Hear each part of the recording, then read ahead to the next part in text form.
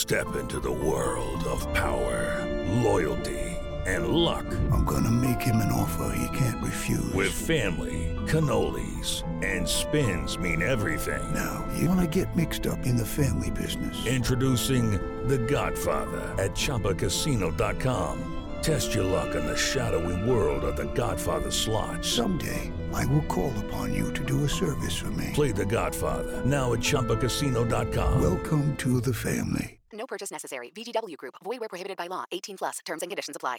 You are listening to the Next Best Picture podcast, and this is Daniel Howitt's interview with the composer for Avengers Endgame, Alan Silvestri, followed by Will Mavity's interview with the visual effects supervisor for Avengers Endgame, Dan DeLeo. Hey, Miss Potts. If you find this recording, don't feel bad about this. Part of the journey is the end. Just for the record, being adrift in space with zero promise of rescue is more fun than it sounds. Food and water ran out 4 days ago. Oxygen will run out tomorrow morning. That'll be it. When I drift off, I will dream about you. It's always you. Hey everyone, this is Daniel Howitt, and I'm here with Alan Silvestri, Oscar-nominated composer of Back to the Future, Forrest Gump, The Avengers, and of course, this year's modest little hit, Avengers Endgame. Thanks for joining with us today. Pleasure to be here. So the Marvel movies are notoriously secretive. Actors have talked about not even knowing the full plot of the movie as they're filming it.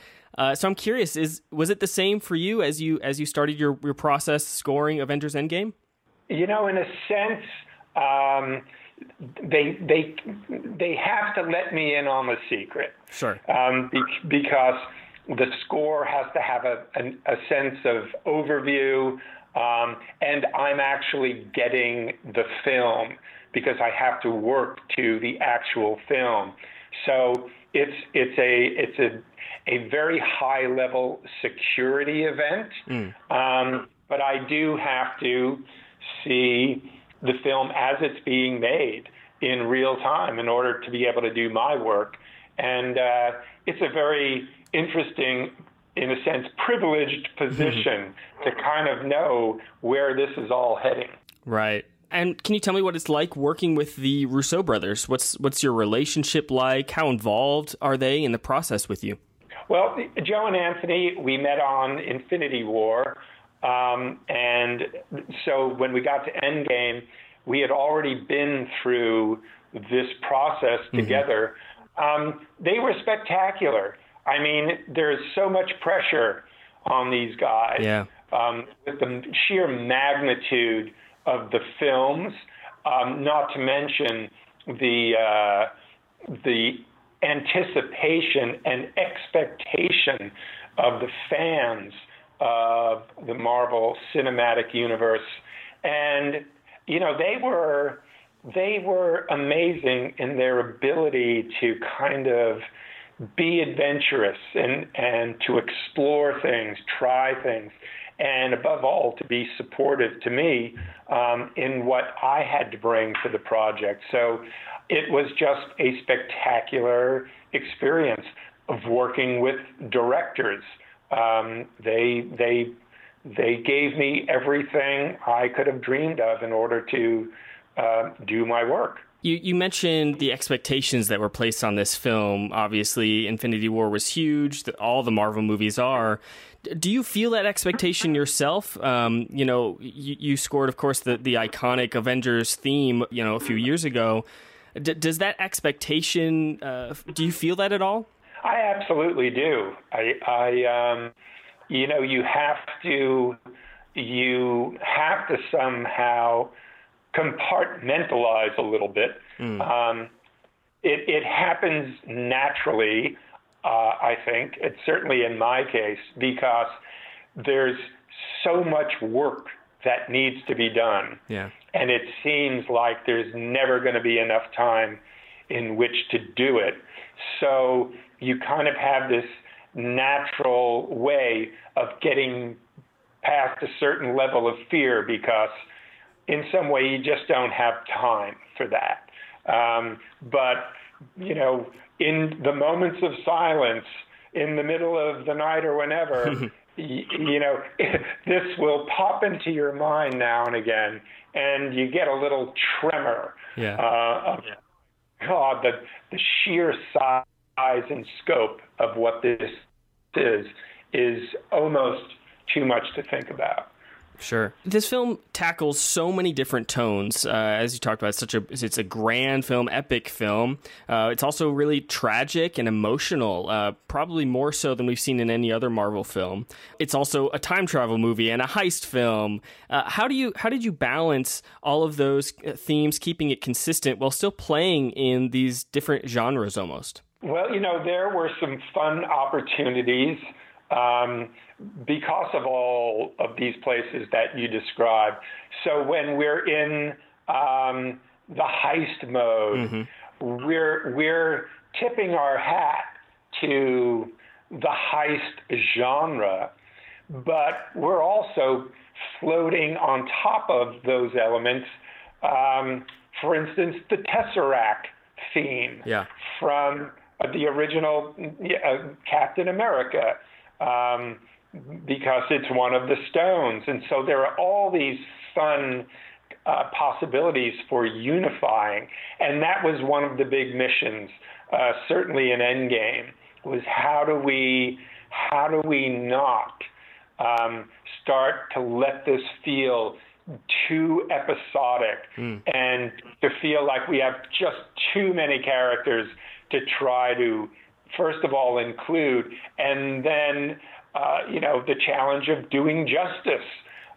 You can't just have a walk-on from a famous character. Right. I think Joe and Anthony were brilliant, and the writers, in the way they found that right balance between bringing all of these characters in and treating them respectfully, if you will. Were there any specific inspirations in those different genres that you kind of touched on? The heist sequence has a really kind of bouncy, fun theme throughout. Was there anything that really inspired that section? Well, again, the rhythm aspect of it was very reminiscent of old, caper music, old spy music. But the thematic material could be our Avengers theme, just kind of living alongside of it. So, that's a perfect example where we can mix the genres and the elements in a fun way. And because it's all generated from the Avengers, it all has a kind of unified sensibility to it. And similarly, this movie doesn't simply reference the events of previous Marvel films. It literally places us inside the events of those films, from Thor: The Dark World and Guardians of the Galaxy and the Avengers. How did you use your score to kind of bring us back into the worlds of those films? Well, we're always trying to guard against fragmentation, and Joe and Anthony were very clear about that. They kept saying, score's got to unify us. It's got to make this feel like one film.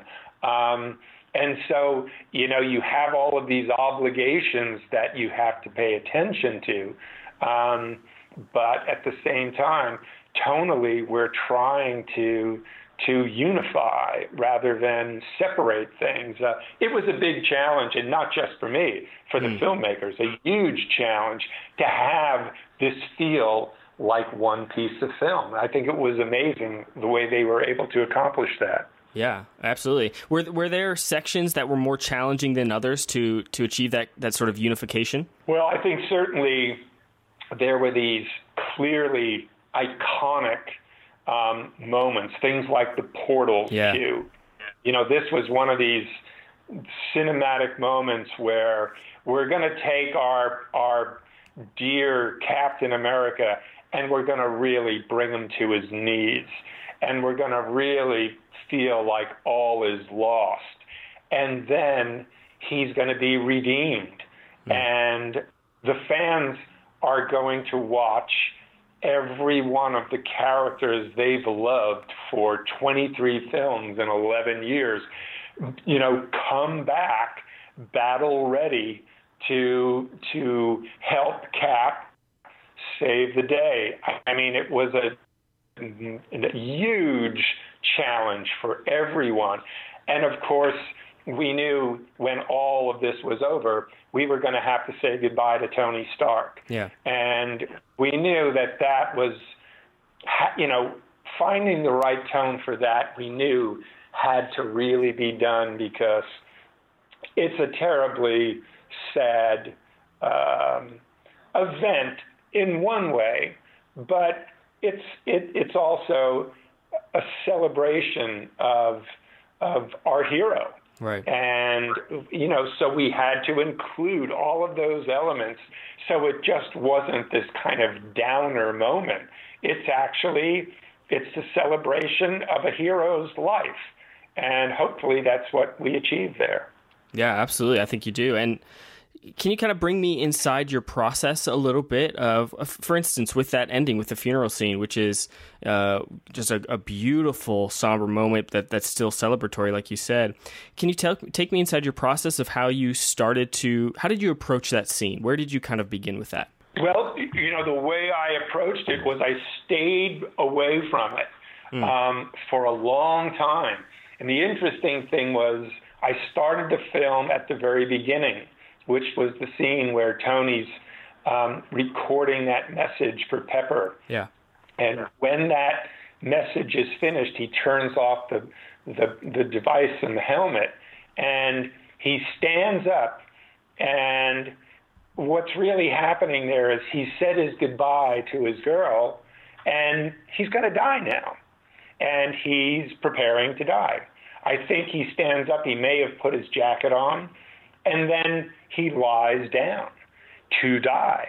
And working through that sequence, I came up with this very simple motif that played through Tony lying there and through Nebula walking in and placing him in the captain's chair. It was very ceremonial, and there were almost no sound effects there. It was really just music, but it was a theme. And when I came upon that, I knew immediately that when I did dare face the funeral, I knew that it was going to be based on this material.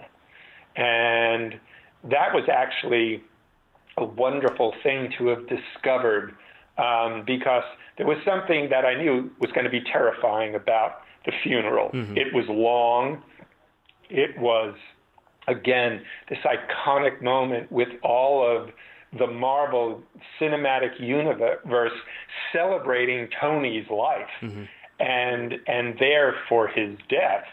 And, to just think about that was daunting. So I addressed it and faced it much further along in the process after I had a sense of where I was and what needed to happen. Yeah.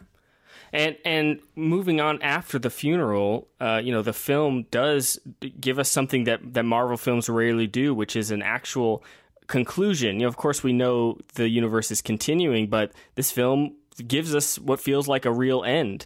And how did you approach the end like that with your score? Well, again, Kevin, Joe, and Anthony had talked to me conceptually about the end of the film, and they said it's going to have some beats or some parts to it. We were going to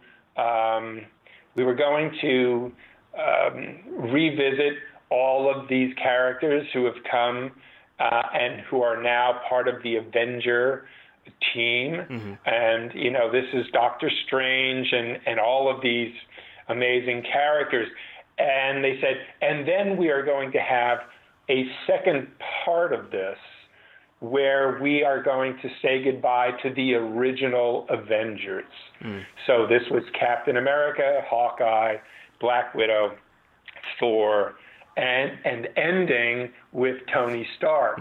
So again, it was a challenging idea, and we wound up just building this. And it was also amazing the way they constructed the film to have that scene with Cap where he hands off the shield. It was a great way to have a sense of the transition for the Marvel Cinematic Universe, and to see that life was going to go on, but it was going to be different. And as you approach a massive project like this, what's your favorite step in the process? You mean other than finishing it? Sure. Well, it's like there are always. I say there's a famous joke about boat owners. There are two great days in a boat owner's life: the day he buys a boat and the day he sells it. Right. Well, for me, the day that I'm invited to join the team is a spectacular day, and the day I finish is a spectacular day. And then it's just a lot of work. Yeah. Physical work in this case. It was so much music, and it had to go through so many worlds of tone, and it all had to be right. So I just kind of ultimately have a game plan, which is, okay, we're going to get up every morning, we're going to have a cup of coffee, and we're going to go sit in the room, because that's all we can physically do. And we're going to leave at whatever time at the end of the day, because we know that our brain's going to be mush after a whole day. And that's all we can do. We can do it 7 days a week, and we can do it for month after month after month, but it's all we can do. And that's kind of how I get through the process. It's on a daily basis like that. Awesome. Throughout the film, like we talked about, it's a time travel film, and a couple different times characters reference Back to the Future. And so were you ever tempted to try to throw in, a Back to the Future cue or anything like that? Throw a little reference in there? No, not anything that direct, because I think that would have been just over the top. Sure. Of course, it was very different in Ready Player One, right? Because that was a film where Mr. Spielberg was really looking for direct references for all these iconic films, but there was still an opportunity to add maybe what might be considered a little Easter egg, even if it's as simple as the sound of a snare drum, or a snare drum with the snares off, that might, in the most subtle way, kind of, let us know that we're thinking about it. I mean, clearly the writers and filmmakers made their Back to the Future references, and they were very clear, and they were great references. And so, very, very subtly, there might have been the sound of a drum in there somewhere. Right. Final question for you before I let you go. I just want to know what's inspiring you creatively right now, whether it's music, movies, art, anything like that. Just what's filling you up? Well, I actually like my job, so I'm working now on my next film with Bob Zemeckis. I think it's our 23rd film together. Wow. And that's inspiring. Just to be around a filmmaker like that is inspiring.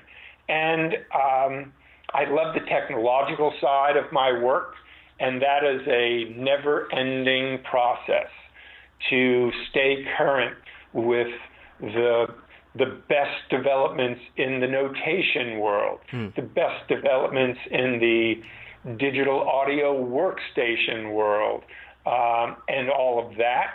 And then I continue to love music, and I am back listening to Brahms and to Haydn these days. And I could live 90 lifetimes and never even begin to listen to and be inspired by what these great composers have done. So there's lots to be inspired by. Awesome. That's amazing. Well, thank you so much for your time. This was an amazing conversation. Thanks so much, and congrats on this great film. Well, thank you so much. It's been a pleasure for me.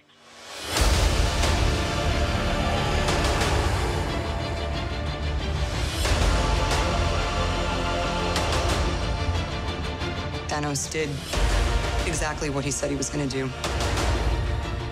He wiped out 50% of all living creatures.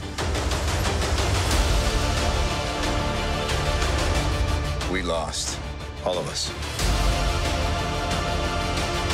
We lost friends, we lost family, we lost a part of ourselves. This is the fight of our lives. This is gonna work, Steve. I know it is. Because I don't know what I'm going to do if it doesn't. Hi, Dan. Hey, hello. Hi, yeah, this is Will with Next Best Picture. I'm excited to talk to you about Avengers. Awesome. Sounds like fun. All right. So, obviously, you know, this was kind of the culmination of years and years of Marvel work. What made what you guys did for Endgame especially unique in the scheme of the MCU? I think it was something that, you know, we kind of the responsibility and kind of the fun of kind of, you know, bringing everything together. You know, it's something that, you know, we shot Infinity War and Endgame at the same time. So it was something that, you know, gave everybody, you know, from the Russos and the writers, kind of the ability to kind of, you know, lead up into something special, right? You know, you just weren't kind of taking the very last movie. You got two movies to kind of, to bring the whole, you know, basically land the plane. And so it gave you the ability to, you know, with Infinity War, bring all the characters together and set it up in a way that you put those characters in jeopardy in its own film, in a standalone film. And then to kind of pay off, you know, the Avengers that you've known and loved, you know, from the very beginning, and then kind of, you know, have them basically save the entire MCU. So it was something that, you know, was really kind of this unique thing just because of the nature of the entire, you know, kind of the shared universe, and also the ability to tell the story across two movies. So I know the big kind of centerpiece of you guys' Oscar campaign for Infinity War was Thanos. I mean, here it's more about the scale, but what would you say is kind of the, other than bringing everything together and landing the plane, the really, wow, this was incredibly difficult and complex that you guys had to do kind of for the first time here with Endgame? Well, I think with Endgame, it was, you know, early on, we knew we had Smart Hulk as a character that we were going to develop, and you know, we had taken a lot of things that we had done with Thanos and kind of incorporate that into Smart Hulk to kind of bring that character to life. But then, you know, exactly as you said, it's something that, you know, it becomes scale. You know, it becomes a question of, you know, how many shots, you know, and that you're working on, and then just the sheer amount of kind of spectacle that you can place into them. And so it's, you know, you're coming off of Infinity War, you know, Endgame, you know, combined, there were about, you know, over 5,000 shots between the two films. But, you know, you're getting into the end, into the finale, and, you know, you're basically incorporating every character that you pretty much ever had in the MCU in a completely digital environment. You know, digital explosions, digital water, digital ships exploding, you know, Thanos' ship crashing into the river. You know, kind of, you know, full-on battle between thousands of different characters, you know, and you're basically photographing the entire battle on two stages that are, you know, probably, I think they were like maybe 80 by like 140 foot stages, you know, and all we had on the ground was basically dirt. Oh, creating everything else around that, and, you know, and kind of realizing kind of the different layers and tone of the battle, and seeing with like kind of the armies and the portals opening up, and then, you know, seeing through the portals into, you know, completely digital environments out the other side. So and then balancing all that out, into this kind of, giant film, this giant third act with all those characters coming together. So since you mentioned that pretty much everything was CGI in that final battle, since you shot these on relatively small stages, what else in the film would surprise people to learn was completely a creation of the post team? Well, coming into it, there's a lot of the invisible effects. It's one of those things where because we shot the two films together, we shot as much as we could on Endgame, and then came back, and we had to stop on Infinity War, and then stop filming the two films, finish Infinity War, and come back and finish Endgame. Right. And so we had quite a bit of things we had to come back to, but when we came back, a lot of the sets were no longer there. So there's portions of in the beginning with Thanos' shirt where you see when the Avengers first attack Thanos, and so that had existed as part of what from Infinity War forward, but portions of that are completely CG because only half of it was reconstructed. Portions of the sewers in where the Outriders are attacking Hawkeye, those are all CG. Kind of going in, and there's some scenes where the Tony's car, the Audi we shot with, was kind of the next year's model and hadn't been quite designed yet, so we made that CG. Just kind of those type of visual shots throughout, and then through all of the Avengers compound, it kind of it's changed over the films, but it's been principally it's a location in Georgia where they actually construct cranes, and so a lot of the exteriors of that were all CG that were recreated to kind of make the Avengers compound before and after kind of exteriors live as the compound we've known from other movies, and then kind of the destructive compound that was created later on the stage. The shot that everybody always thinks it is a CG shot, though there's some effects in it, is kind of the Tony's funeral scene with all the actors, and that's it has Rocket and Groot in it, but we actually got everybody there that day to shoot that shot, so it's kind of funny. Everybody thinks that's the visual, the big hidden visual effect, and we actually shot it. That's wild. I cannot imagine getting logistically all that together. What about some of the aging effects? Because I know there's been a lot of de-aging, but I imagine aging Chris Evans and someone who's that handsome and young, making them look like a 80-year-old man was pretty and making it look convincing was pretty difficult. Could you talk to me a little bit about that?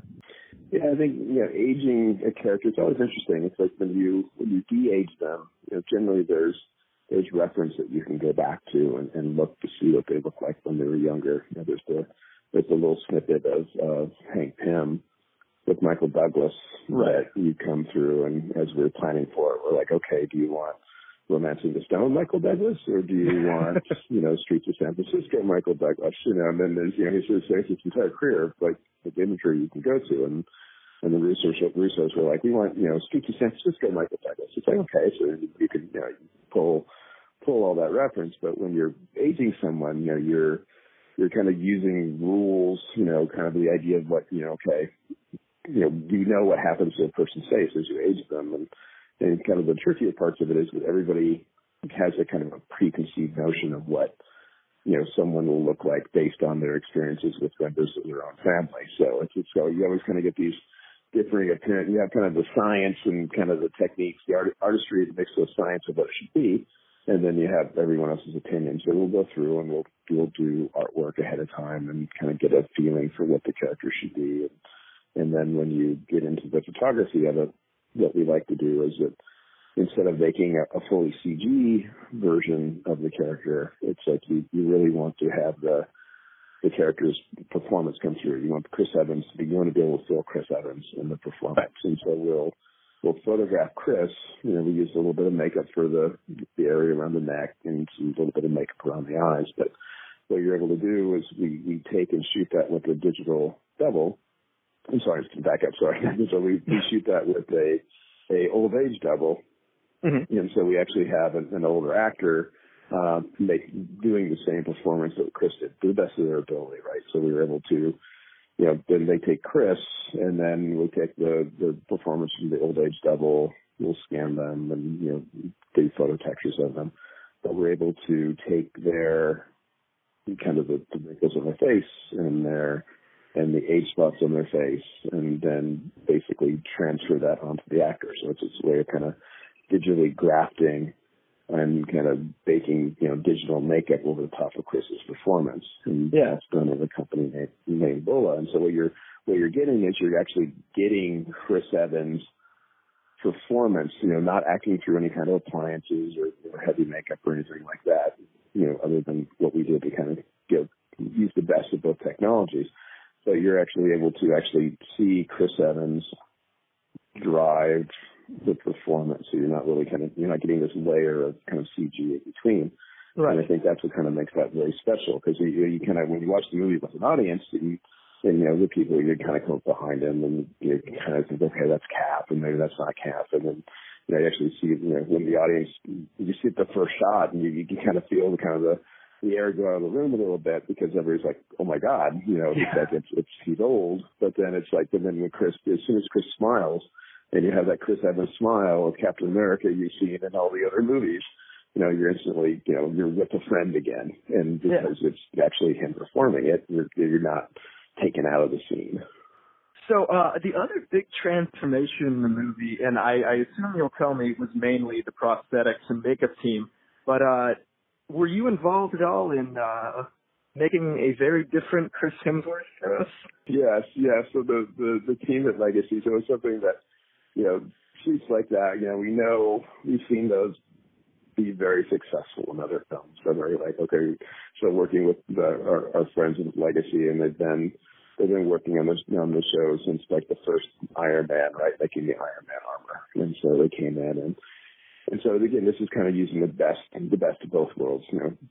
If you keep quoting Hulk, right? But the best of both worlds, it's like, because they worked on a suit, and kind of for them, some of the, kind of where the seams come together, it's kind of harder for them. So what they did is they did this amazing suit with the Chris Hemsworth in, and if you see him on set the first day, it was like the craziest thing you've ever seen.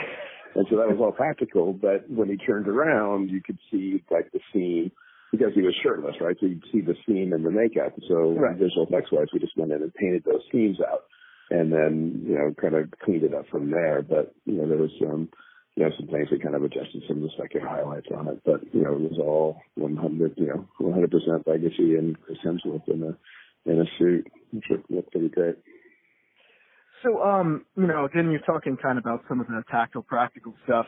I remember a couple of years ago, I went to the VFX Bake-Off for the Academy, and the practical effects supervisor for Guardians jokes that the hardest part of working in Guardians was finding something to do. Dan, I was there. So, were there more practical effects, practical explosions, sets, etc., to work with than in a film like Guardians? And how did those relate to the work here? So Dan Sudik, we worked with Dan for many years over the shows, and it's the same way that with Legacy, it's just kind of finding the best way to accomplish a shot, right? So Dan's kind of the mad scientist in a way, where he'll go in and you kind of ask for a type of effect or get a feel for a type of effect, and he'll go off and work with it. So, a lot of even though we're on stage, we still wanted to try to, blow things up. Part of the fun part of visual effects and special effects, you go blow things up. So you couldn't do big fireballs on stage. So, but a lot of the missile hits, with mortar blasts on stage, with kind of, different type of, dirt, and, you talk to Dan, it's like, can I get a little bit of fire? It's like, yeah, we get a little bit of fire. So it's kind of this strange science of like mixing just the right amount of things in there. It's like, well, can I have a flame? It's like, yeah, I'll be fine. It's like, well, is it safer inside? It's like, yeah, I'll be fine. It's going to put a stuntman next to it. Yeah, you put him 10 feet away. If I do it this way, you put him 2 feet away. And so he's got the fun job like that. Oh, he's got the great job, and so now, and then what kind of the extension of his kind of techniques now is he's got these really cool, he's basically like, got like a little kind of growing, people now can, people download, models at home and they can kind of grow them, with the extruders. But he's got the ability now to cut, foam, giant foam pieces out of everything. So it's like, we built, we were using it for Smart Hulk and for Thanos, and we could, build appliances that they could wear and large torsos that they could wear so when people interacted with them, and they could, they would actually be touching something that was physically the right size, and he built it off of the geometry that the visual effects houses made. And then so one day, we kind of needed a head and we kind of needed a body, but it was kind of a new tool. And we're like, hey, can we just build a whole Thanos? And so for one day, we just kind of sent him the whole bottle. We just grew an entire Thanos from cutting, sheets of foam. Yeah, it's like, hey, there's Thanos. That's pretty cool. So, as much as work is going on there, there's lots of fun going on as well. What would I laugh most about hearing what something looked like on set? Like, I've seen behind the scenes shots where Brolin has like a giant stalk coming out of his head, so you get the eye line right. What would make me laugh most, you think, on the behind the scenes? What would make you laugh most? Oh, well, definitely Brolin in the suit. We had Ruffalo wearing it as well. Because it looks like it's like a kid wearing a big, kind of linebacker shoulder pads. Their arms are sticking out the sides. If you see the behind the scenes for, there's the kind of like climactic clash at the end after Cap says, Avengers assemble, and all the heroes are lined up in that shot. And it was kind of a great day because we had all the actors out there for that as well. Yeah. So that shot itself, when it kind of slowly pushing in on Cap and he said, Avengers assemble, that shot looks really great. And then if you watch the behind the scenes, they start charging, and then you cut to the kind of the high wide shot. It's basically one row of the heroes running across the dirt floor at 5 stuntmen and motion capture outfits. So it goes from this amazing shot of all our favorite actors, and then we're going to attack the stuntmen and then so then that kind of led into the giant Wonder. So it's, when you see the Wonder without the pieces in between, you'd start with the shot with the 20 heroes and 5 stuntmen that have been replaced with all the Thanos' massive army, and then you cut into, and you kind of swing around and you go through Black Panther and so you've got Okoye and T'Challa and the characters there, and that looks pretty good. But then you get to the little bit where you get Drax. You have Dave Bautista's on the back of Cole Obsidian stabbing him in the back, and it's basically Dave hanging off of. We took a big stunt pad and kind of rolled it up into a burrito shape, and you've got Dave Bautista hanging on the side of that, stabbing it with plastic knives. And so went to the movie, because then eventually you'll replace the big stunt pad with Cole, and then you've got Corbin Meek, kind of attacking it on the other side. So that's one of the more funny behind the scenes, for sure. Basically, the actors, I should be a lot more impressed that they're able to keep a straight face through all this. Yeah, they're pretty great. I mean, we'll have the previews, we can show them and kind of to get a feel for it. But I mean, they're they've been through enough movies now with this stuff that they're used to our crazy ideas. Well, you kind of explain to them, it's like, I know this is crazy right now, but when it's done, then it's great. Well, I think I got to let you go soon. So I had 2 more quick questions. First off, if you had to tell the Academy VFX branch one reason that they should vote for you and for this film, what would you say? I think it's, that's a good one. I got to kind of work on that some more too for when I present it to the Academy. But right now, I think it's, again, I think it's a question of the scale, right? I think it's the complexity of the show, what we kind of push the boundaries on for Smart Hulk and where we push the boundaries in terms of what we were doing in the final battle. Because it's not just, the final battle itself is not just the idea of just, expanding digital armies, right? It's the kind of the creation of the entire environment, the planning of the entire environments, and kind of the hidden effects too, where you're looking at, aside from the armies, you've got all the big sims and the big water sims and the fire sims, and And, going all the way to the end with, when Tony is kind of dying there at the end is, all the damage that was done to his face. Robert shot that with no makeup whatsoever. So all the blood and then the charring on his face, that was added as well. So, it just exists in a place where you have, amazing scale in terms of the shot that you recognize as visual effects and that you can only do with visual effects. And then you have a lot of those invisible shots mixed in at the same time, which I think makes kind of a pretty great, total package in terms of kind of all the disciplines of visual effects and special effects going into a film. Yeah, well, at least so far, I can't think of any more visually impressive movie on the digital end I've seen this year. So a job well done. Last question. Thanks. Yeah, it's something that's like, it's one of those things I would say, it's like you can't, you go through the different films and you kind of graduate your way up to kind of like your, this, I started on Winter Soldier, that was like the bachelor's degree, and Civil War is kind of a master's, and, then you kind of, go through your doctorate on these two films, and just in terms of, not being able to, do one movie unless you did the movie before. And so it's like, you just kind of, Infinity War, it's like, it was literally a question, how do we top it, right? You kind of deal with a lot of the story, the complexity of the story and the interactions between the characters, and then, just kind of turning us loose on the final battle and having fun in ways of like bringing them back to the portals opening. It's like, it's kind of this really great place to be in visual effects where you can kind of tell stories with spectacle and fights, but then also be in a place where you can, elicit some of the emotions that go along with it, and so,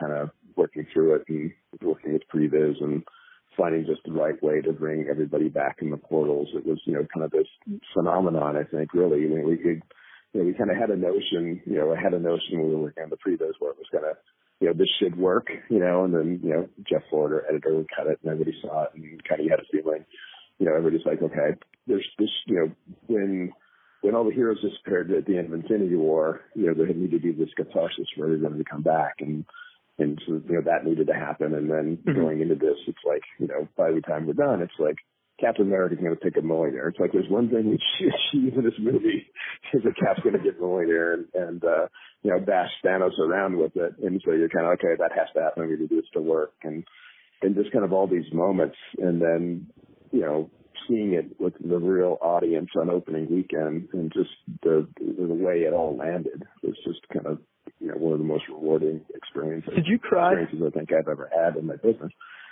I cried. I always would cry. The portals.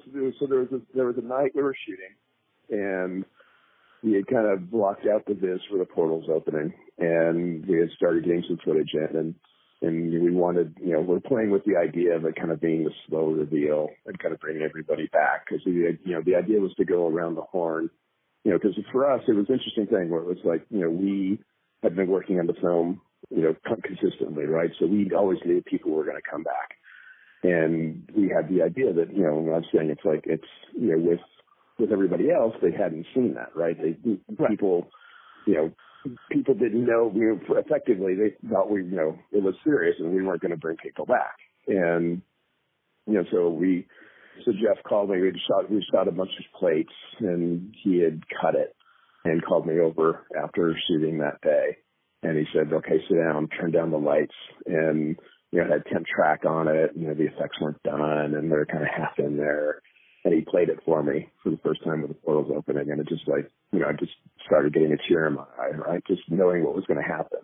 But just seeing it, just even in its roughest form, I started tearing up a little bit, which is pretty great. Man. And then Tom Holland at the end. Tom Holland always gets me. So when Tom disappeared at the end of Infinity War, with no effects on it, I might start crying. And then you see the rough cut, like, Tom losing Tony. It's like, oh, there I go again. Well, you echoed probably 2/3 of Twitter, so there's no shame in that.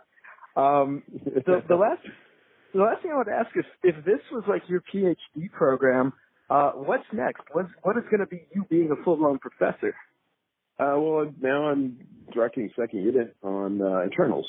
So I'm getting to play with and doing a lot of the kind of the action sequences on Eternals now. So I'm kind of branching out and exploring other options now and kind of that is so cool. what I can basically I'm trying to get a doctorate in another major. I'm double majoring now. So you're taking the Andy Serkis route, right? So is directing the a little bit, yeah. Well, I'll do second, and then we'll see where it goes. Like a collection. We'll see where it goes after that. But that's fantastic. It's a lot of fun. Chloe Zhao is fantastic. So it's a lot of fun. It's really great. That is fantastic, man. I appreciate you taking the time out of your day to talk with me. Awesome. Thank you very much. Absolutely. You enjoy yourself, okay? Okay. All right. Thank you. Thanks for your time. It's great. It was super fun. Hey, everyone. Thank you so much for listening to Daniel Howitt's interview with Alan Silvestri and Will Mavity's interview with visual effects supervisor Dan DeLeo, both talking about Avengers Endgame, the year's biggest film, currently up for Oscar consideration in all categories, including Best Visual Effects, Best Original Score, and of course, Best Picture. You have been listening to the Next Best Picture podcast. You can subscribe to us on iTunes, SoundCloud, Google Play, Stitcher, TuneIn, Player FM, Acast, CastBox, and also on Spotify. Be sure to leave us a review on Apple Podcasts and let us know what you think of the show. We really appreciate your feedback and your support, which you could lend on over at Patreon. For $1 minimum a month, you will get exclusive podcast content from us. Thank you so much for listening, as always, and we shall see you all next time.